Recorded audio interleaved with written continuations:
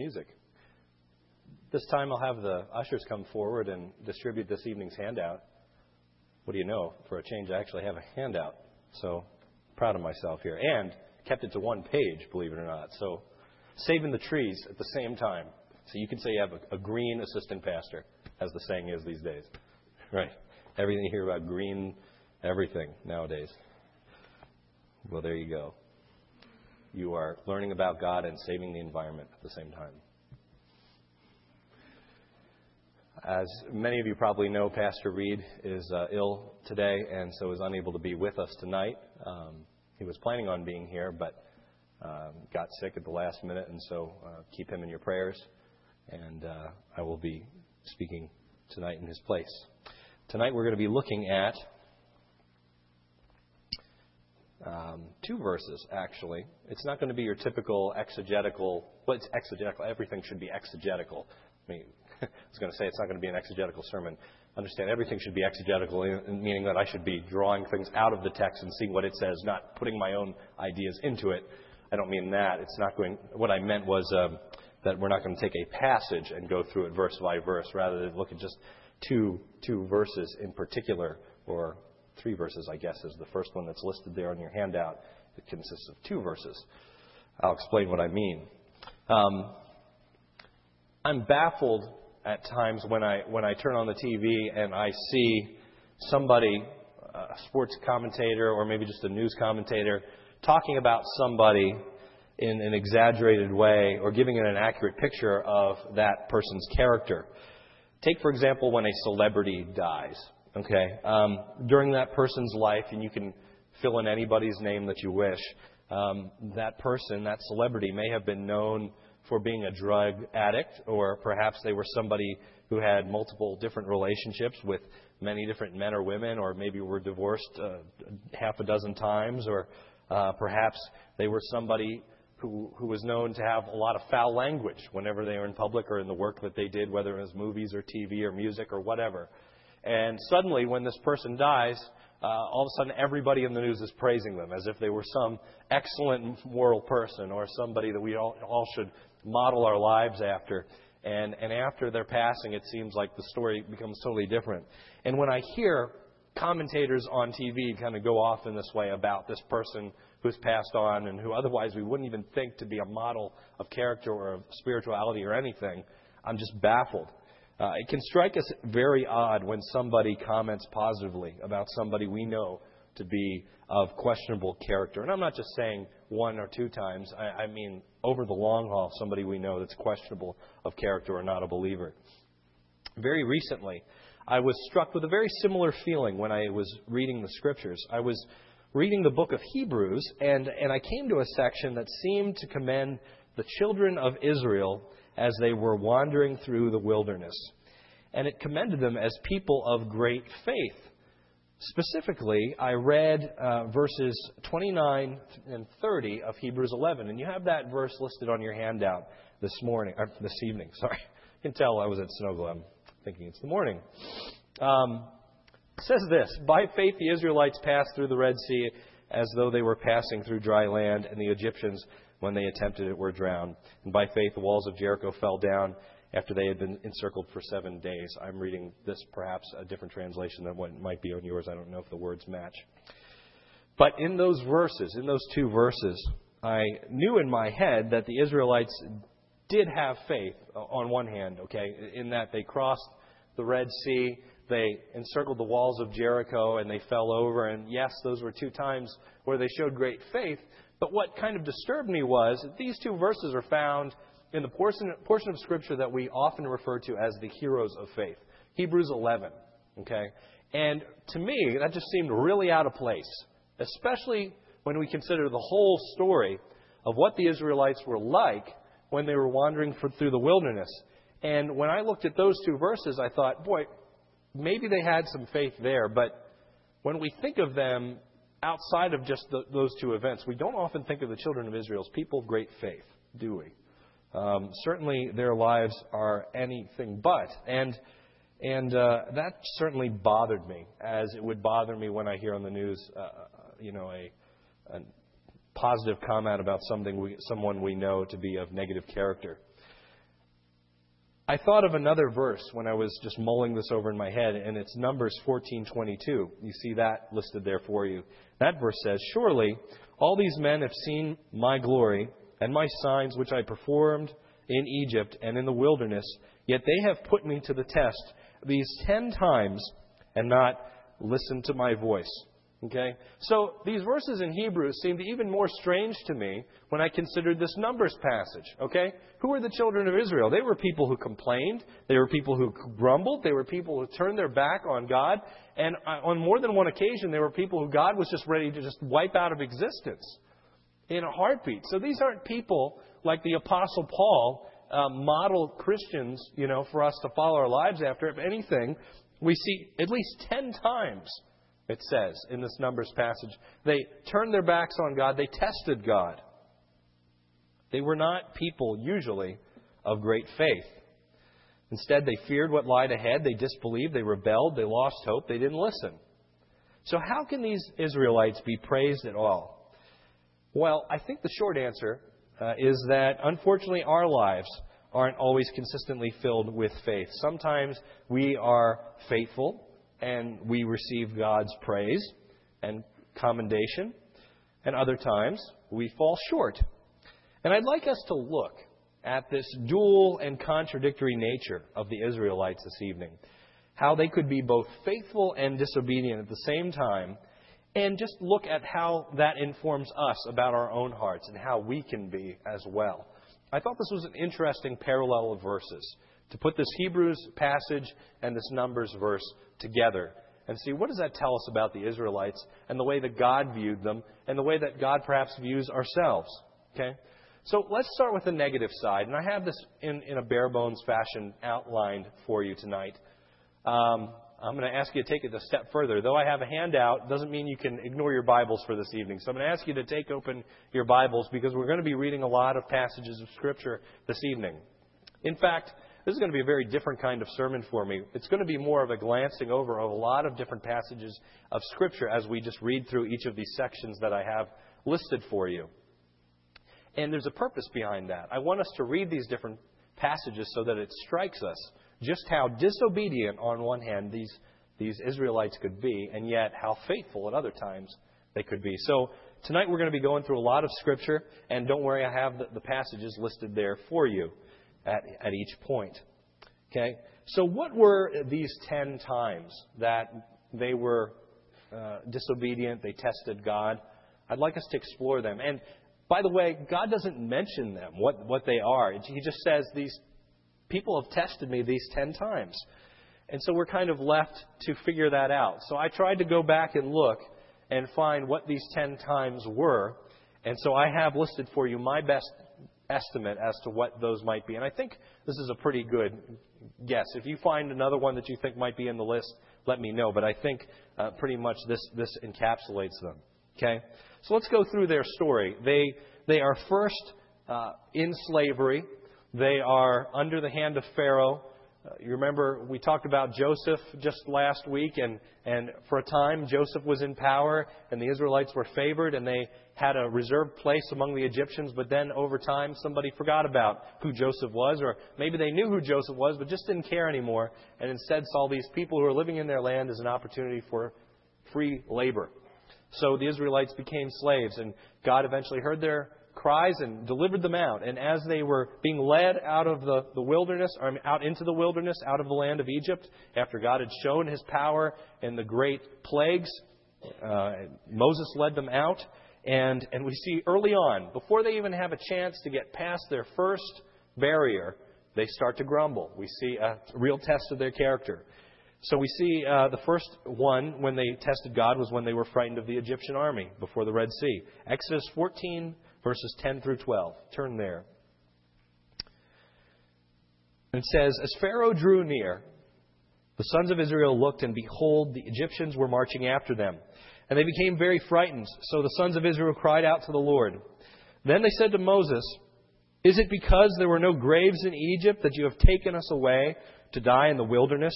Why have you dealt with us in this way, bringing us out of Egypt? Is not the word that we spoke to you in Egypt, saying, Leave us alone that we may serve the Egyptians?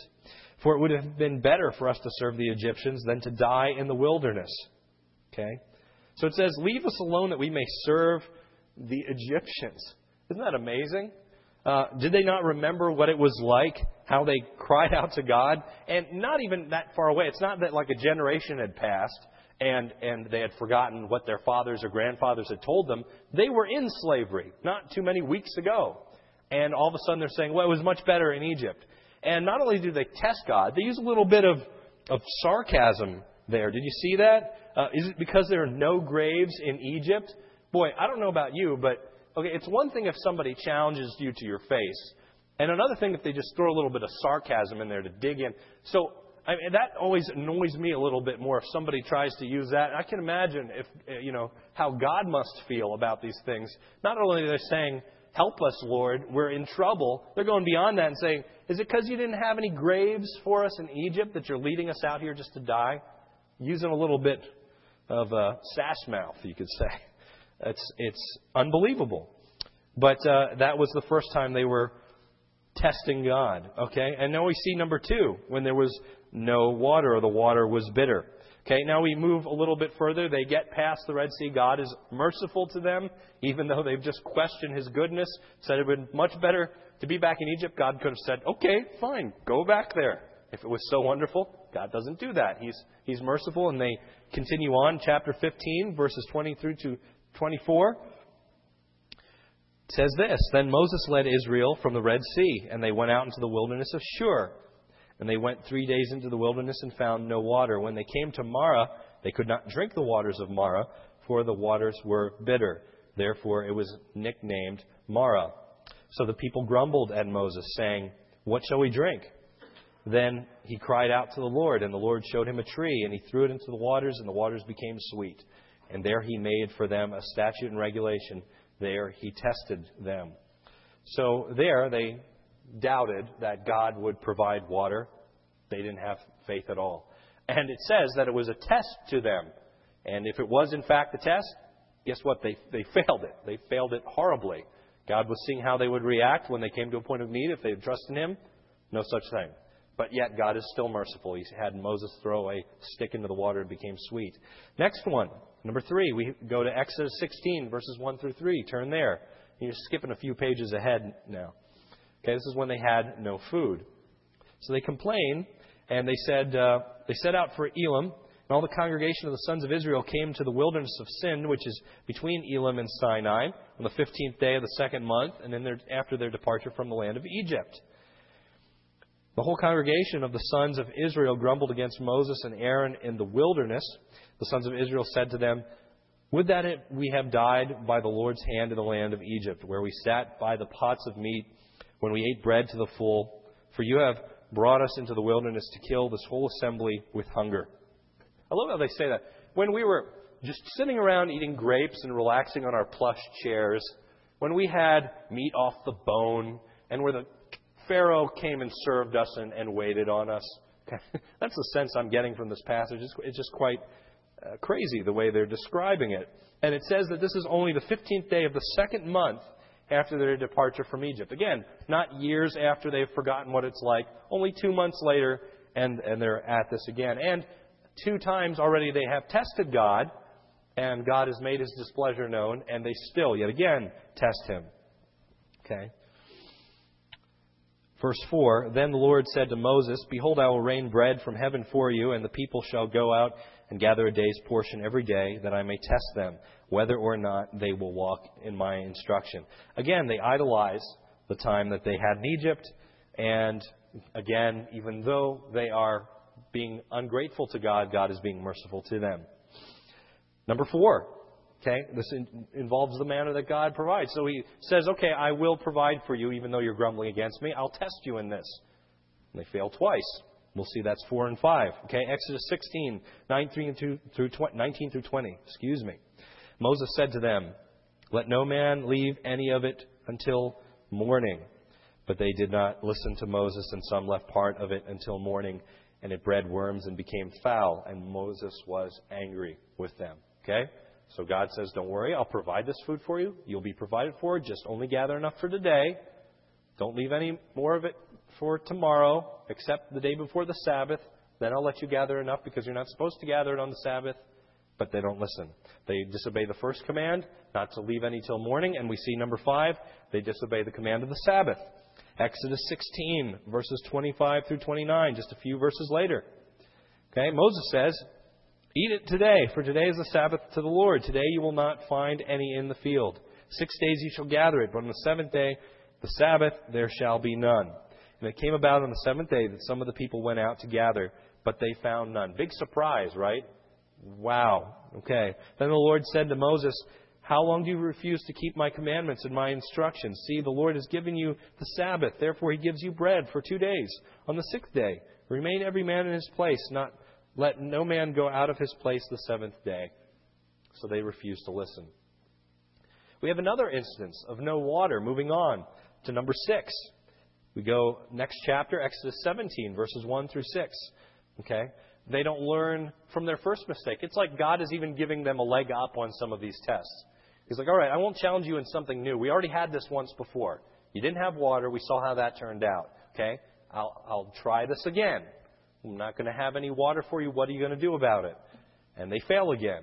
Exodus 17, 1 through 6. Then all the congregation of the sons of Israel journeyed by stages from the wilderness of Sin according to the command of the Lord and camped by Rephidim. And there was no water for the people to drink. Therefore the people quarreled with Moses and said, "Give us water that we may drink." And Moses said to them, "Why do you quarrel with me? Why do you test the Lord?"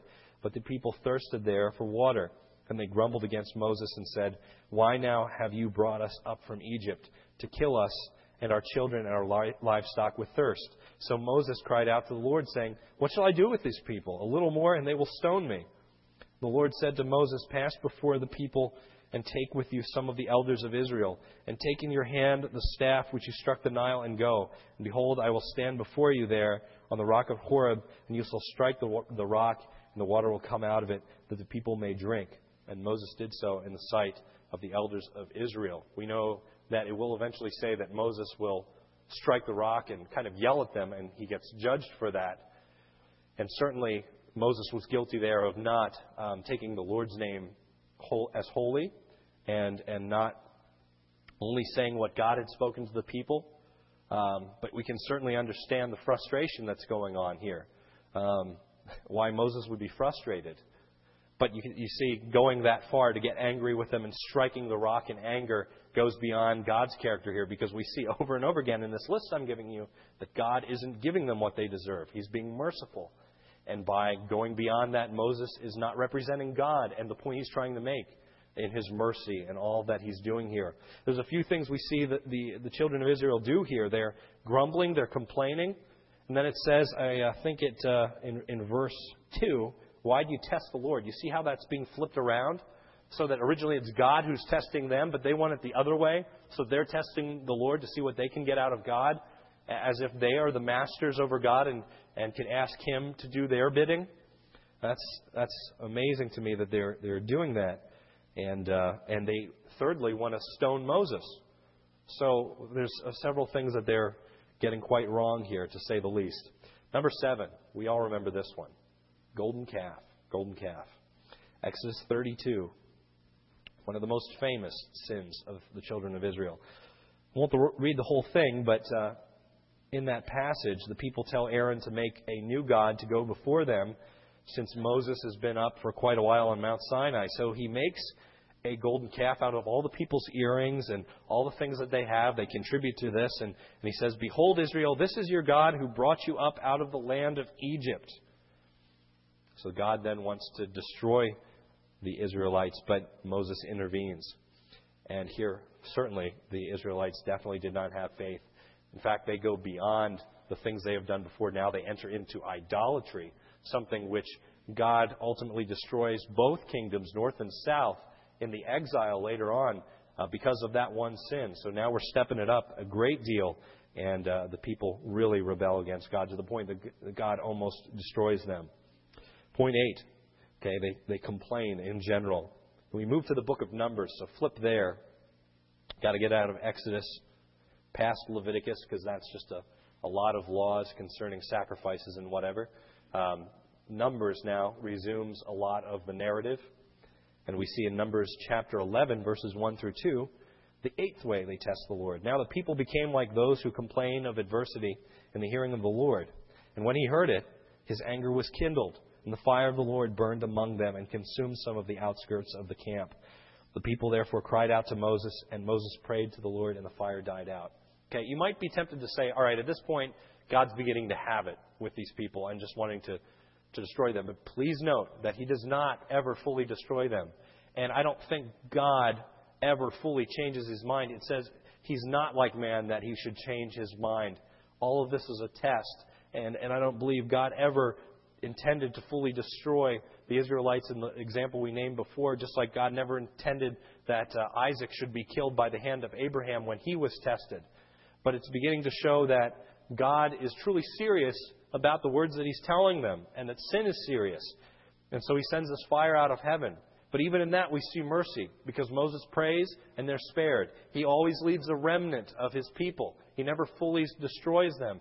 It, I think, is an extension of the promise he made with the flood, that he would never again destroy the earth. He says there in that passage in Genesis, by way of flood, but I think in application we see that he's never fully going to destroy his people like this either. He always leaves a remnant, and the word remnant appears over and over and over again in the Old Testament, especially in the prophets. When they speak of judgment, they say a lot of you will be destroyed because of the sins you commit, but God will reserve a remnant at the end of time who he will uphold and he will establish as his own people, and we see that here. Number 9, no meat. Okay, again, another repeat testing. 9th is found in Numbers 11, immediately after the last, verses 4 through 34. I'm not going to read that for you, but in that passage, the people complain about not having any meat, and they have manna, but they want more than that. So Moses, by this point, is so weary that he says to God, please kill me at once, because he's just had it. We can see that man's patience is nothing like God's patience, because now on 2 occasions, Moses has given out almost, and God is still hanging on. God is still being merciful. God sends them quail, but he still kills some because of their complaining.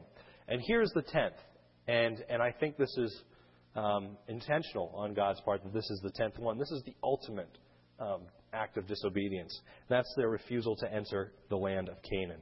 Okay? It's found in Numbers 14, verse 3. When they refused to enter the land of Canaan which God had given to them, God commands them to take it. 10 spies come back in despair, saying that the people are too strong. There are giants living in the land. We can't overcome them. And then the people want to stone Caleb and Joshua, the only 2 people who bring back a positive report. Now, this may seem like overkill that I went over all this, but I went over it to show you that the Israelites, for most of their wanderings in the wilderness, were anything but full of faith. Okay, so why are they commended as heroes of the faith? Especially when we were just looking at these, and it's not even but a few verses later that we come to the next point. I was talking to you about points 2 and 3 and 4 and 5, and it just, you don't even have to go far in the book of Exodus to get to the next one, and then the next one, and the next one. And yet, how can they be listed in Hebrews 11? Okay? Well, I think this says a little bit about who God considers as heroes. And I believe Pastor probably made the same point as he had a class. Him and Pastor Heller both had a class they team taught not too long ago on Hebrews 11 in general. That Hebrews 11 isn't about the most spiritually perfect people in the whole Scriptures. We see that some of the other people that were mentioned are flawed as well. Noah gets drunk.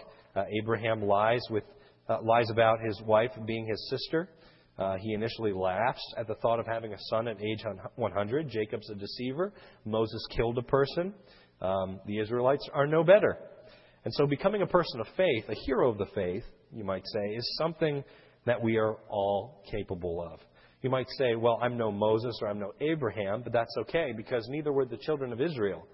None of us are perfect, not even those guys. And so God gives us the grace at many times in our lives so that we can recognize when he is truly faithful, and recognize that, despite our imperfections, it's possible for God to raise us up to a place of faith, and for him to count us as righteous even though we don't deserve it. God uses people, despite their wickedness and their rebellion, to become people that are used of him. So back to our example. Despite all that Israel had done to be unfaithful to God, God does recognize 2 times when they actually did have faith. And these are legitimate: the crossing of the Red Sea and the circling of Jericho.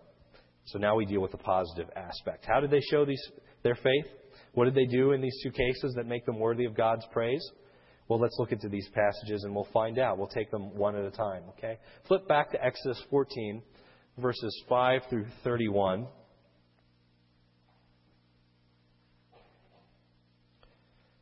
And we'll read a lot of this. I'll skip over some of it.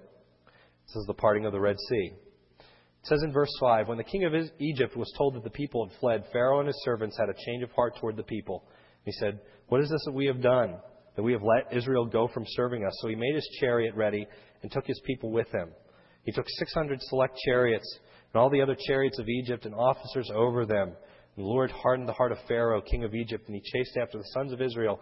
The sons of Israel were going out boldly. They chased after them with all their horses and chariots of Pharaoh, his horsemen and his army, and they overtook them, camping by the sea, besides Pi-Hiroth, in front of Baal-Zephon. As Pharaoh drew near, the sons of Israel looked, and behold, the Egyptians were marching after them, and they became frightened. So the sons of Israel called out to the Lord. Okay, and then the Lord answered them. Skip to verse 15. The Lord said to Moses, "Why are you crying out to me? Tell the sons of Israel to go forward. As for you, lift up your staff, stretch out your hand over the sea to divide it, and the sons of Israel shall go through in the midst of the sea on dry land. As for me, behold, I will harden the hearts of the Egyptians, so they will go in after them. And I will be honored through Pharaoh and all of his army, through the chariots and the horsemen." Verse 21, skip to that. Moses stretched out his hand over the sea, and the Lord swept back the sea by a strong east wind all night and turned the sea into dry land, so the waters were divided. The sons of Israel went through the midst of the sea, on dry land, and the waters were like a wall to them on their right hand and on their left. Then the Egyptians took up pursuit, and all Pharaoh's horses, his chariots, and horsemen went in after them in the midst of the sea. And then as we read on, we see that they all perish, just as the Lord had said. So verse 30, thus the Lord saved Israel that day from the hand of the Egyptians, and Israel saw the Egyptians dead on the seashore. When Israel saw the great power that the Lord had used against the Egyptians, they feared the Lord, they believed in the Lord and his servant Moses. Okay. So the question is, as we read that, how did they show faith? Well, first we see, before they even show it, Moses showed faith on their behalf. See, at first they didn't have much faith. As I was reading that for you, we saw that as soon as they looked at the Egyptians and saw them coming in the distance, they became terrified, it said, and they doubted. They began to lose all hope. They cried out to God to such a degree, with such an attitude, that God said, "Why are you crying out to me?" Almost with the understanding that you're crying out in desperation. You don't believe that I'm going to do anything. Okay? So it wasn't that they initially had that faith.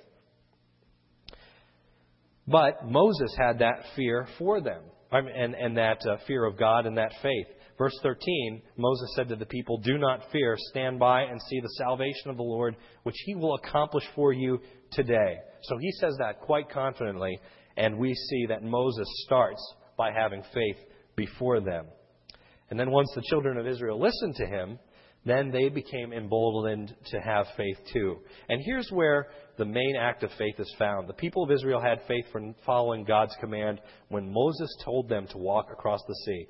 Verse 15, then the Lord said to Moses, "Why are you crying out to me? Tell the sons of Israel to go forward." And the Israelites marched forward in faith. Verse 21, Moses stretched his hand out over the sea. The water was divided. Verse 22, they marched through with the walls of water on the left and the right. Okay. Why did the seas not part for the Egyptians? Well, in one sense, you could say it was because of God's power. God chose not to do so. But in another sense, you could say it's because they did not have that faith that the Israelites had. And it wasn't that the Israelites' faith, understand, was holding the water up. It was God's hand. They did not have the power. Just like some people would say, if you just believe hard enough today, you can make some of your dreams come true. You can make what you're hoping for happen just by positive thinking. Okay, it wasn't that they thought about it enough and made the water split, but God was doing this for his people who believed in his name. Hebrews 11:29, it says this, "By faith the Israelites passed through the Red Sea as though they were passing through dry land. The Egyptians, when they attempted it, were drowned." Okay? So it was by faith in that particular instance. They trusted Moses. They trusted God. You got to imagine there's a wall of water on your left and right. That's a little scary, even though it's an amazing thing to see happen. In an instance, if something would just happen, that water would come down at you, you know you're done. And crossing the Red Sea wasn't just like crossing the Swati, okay? It wasn't just a short few steps and you're safe. Okay, you have to walk a great distance to get to the other side, even at its narrowest point. Okay, so this is a major act of faith that they are, embarking on. And there was no turning back. If the waters were to come upon them, they would have gotten to a certain point where it just wouldn't have been, it would have been too far away for them to run backwards and be saved. They had faith in what God said, and they walked. They stepped forward. Second act of faith, conquering of Jericho. That's in Hebrews 11:30. Okay, that's found in Joshua 6, verses 1 through 20. And because of time, I'm not going to read that all for you. But you can read that later on. I trust you were taught that in Sunday school. It might be a familiar story to you, how they were told to walk around a total of 13 times, 6 times, one for each day, and then the seventh day walk around 7 times. And at the end they were to shout and blow their trumpets. And the walls of Jericho, this key city, this key part of them conquering and taking over the promised land, these walls were just supposed to fall over. Okay, by conventional wisdom, everybody knows that doesn't work.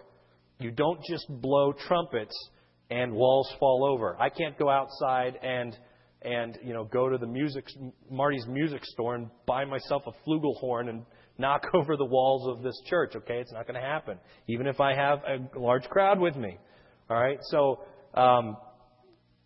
that just gets that out of the way, and it's important because some people try and look back in history and say, "Oh, the reason that those walls fell over is because the Israelites didn't realize it, but that was actually a property of sound. If you all shout at the same frequency, the sound waves would hit the wall at a certain angle, and the vibrations would cause this rock to crumble and fall." It's hogwash. Not possible. Okay? Even if you had a large group of people shouting and blowing trumpets, it's not like the opera singer that can sing at a high pitch and shatter the small glass, cup in front of her. Okay? This wasn't the same thing, and it wouldn't work. It was God's power, and they were acting in faith by marching around, seeming for no reason at all. I mean, by the common eye, it wouldn't look like it had much purpose. A person could easily look down and say, what are they doing? Why would you walk around in a circle? How is this going to get us any closer to victory? Some people might have even complained or been tempted to complain, why don't we take this time to fashion ourselves some weapons or go out and get some swords or something? Anything would be better time spent than us doing this. But they didn't say that. They believed what God said, even when it seemed ridiculous to do so. March in a circle, walk around these walls, and then shout. And people said, okay. And so they are commended for their faith in Hebrews 11, verse 30. Okay, so the key part of all this is how can we apply it? Well, for the faithful part, okay, so for the second half of this lesson, we talked about 2 parts, their unfaithfulness and their faithfulness. For their faithfulness, we see in Moses' example and in Joshua's example that you can lead others simply by showing faith yourself. Okay? Remember, I said that the children of Israel didn't have faith to start. They initially were crying out to God in a way that displeased God. We can tell that by his response. They were thinking pretty much that they were doomed. But Moses listened to God. And Moses commanded them to be silent, to be still, and to obey the words of the Lord and march forward. And because Moses showed forth faith first, then they, in turn, showed that faith as well. I think that says something to the power that you can have as a leader if you choose to take leadership in anything. In your family, in a particular ministry here at church, at work, wherever. You can lead others and perhaps even influence if somebody's going to have faith or not by the faith that you show. Okay, so don't think that because somebody's hardened or somebody doesn't believe or anything like that, that's it. There's nothing you can do. You can actually change people's hearts in the sense that you can lead others to consider having faith in a certain area if you have that faith first. We see that was the case with Moses. That was the case with Joshua, and it's possible for you as well. Another larger lesson, I think, that we can take as we look at this whole picture, okay, as we consider these 10 times that they did not have faith and these 2 times that they did, is that we can see that it's possible for us as a people to have faith or not. We think of faith usually as something of an individual thing. That, either God considers us individually faithful or not. But God also considers groups of people faithful or not. Okay, that's not to say that if we as a church are viewed as faithful in God's eyes, that therefore that means everybody's saved. But I think it's important for us to consider, are we being faithful as a church? As a body, okay, there are certain things that we can do individually in sharing our faith and being disciplined in reading the Word and all this kind of stuff. But there are also things that we need to be faithful in as a body of believers. And as a body, capable of doing much greater things together, are we fulfilling the purpose that God has set for us in this community? Are we being faithful as a people? Just as we sit back here and look at the children of Israel and say, were they being faithful as a people? God not only considers our faith individually, but He considers it as a people. Okay, and that applies down even to smaller groups. Are we as a youth group being faithful in the purpose that we set out to do and in the lives that our teens lead and the lives that we as leaders lead? Are you as a family being faithful in the way that you're leading your children and the kinds of things that you do within your own family? One of the most striking applications, however, that I think we can get from this combination of verses is just how contradictory our lives can be. On one hand, we can have periods of great faith. We see that in the life or the lives of the children of Israel. And then at other times, we can be incredibly unfaithful. So the Israelites had some pretty amazing stories of faith, of confidence, of trust in God, and perhaps there are more than just these 2 examples that we listed here. But on the other hand, we have these 10 times that they tested the Lord. And so we see that in looking at our lives, we can't just say black and white, we're either awesome and faithful and wonderful and great model Christians, or completely awful and not worthy of being followed, and just utterly evil. Okay, we find that we're often a mix of the 2. And so we want to be careful in our own estimation not to veer off from one side or the other, to view it in absolutes, and also not to look down on people in that same way as well. To say, oh, this person is I guess looking up to somebody in that way would be wrong as well. You don't want to look up to somebody and say, oh, they are always faithful, they always do this. Don't put them up on a pedestal thinking that they are never wrong with God or never stumble, because we all stumble in many ways. And yet we don't want to look down on one person because of one thing that's happened to them or something that they do and just totally write them off and say, oh, no, they're evil, they're not somebody we should follow. We see in the life or the lives of the children of Israel that on one hand, God had some harsh words to say against them. But on the other hand, He had some very positive words to say about them. Okay? And so we see the challenge is living a life consistently, of consistent faith. And here, unfortunately, even though they had these 2 times where they were particularly faithful to God, we see these 10 other times where they really tried God's patience. And so our challenge for our own personal lives is to be more consistent than that. To not test God that many times, to not have the scale so tipped that we are more times unfaithful to God than we have periods of faith. And that's the real challenge for us. So we recognize that we can have these contradictions. Those contradictions exist within our own lives. And one day we may be really faithful, and other days we just may be very apathetic. But we want to try and work our hardest to get that consistently on the faithful path. Another application, one of the last applications I want to give to you, is that sometimes it's easier for us to do one act of heroism than to live an entire life of consistent faith. Okay? So I look at these 2 verses, the Numbers passage and the Hebrews 11 passage. I'm trying to put them together. And I see, on one hand, while these things were great acts of faith, they were just very brief moments in time. So that the Israelites were placed with like a sudden decision. Okay? There was an army coming at them, and they had nowhere else to go. Okay? So on one hand, they trusted in God because they crossed the Red Sea. On the other hand, they didn't really have anywhere else to go. It was either be slaughtered by the Egyptians or sit there or listen to what God had to say. And so in faith, they stepped out and crossed over the sea. But we find that doing that can never substitute for a full life of faith. Somebody has once said that it might be easier for us to take a bullet for somebody than to live an entire life of faithfulness and love towards that person. That can be true. In a moment, if we see somebody with a gun come in and threaten to kill another person, we might, in a moment of not thinking, or maybe just thinking heroically, jump in front of that bullet. Okay, and we might be willing to do that, but isn't it so much harder to be kind to that individual, to be loving, to be selfless throughout an entire life than just jumping in front of that bullet just that one time? And I think we learn that from these examples, that yes, they were faithful, and we can't deny that because God says so. But yet we shouldn't just look at one great thing that we've done in our life, one great act of faith, and say that's enough. Okay? We've been faithful. God will put me down in the books as being a great hero of the faith. Nothing more to live for. I'm set for life. No, God requires us to walk with Him daily. And not just to die for Him, but to live for Him as well. And Jesus Christ, by the way, died for us, yes, but He also lived a life for us as well. It wasn't just one moment where He wasn't thinking and He died on the cross because it was an impulsive act. It was thought out. It was intentional. It was consistent with the life He lived for us. So in His case, that's not true.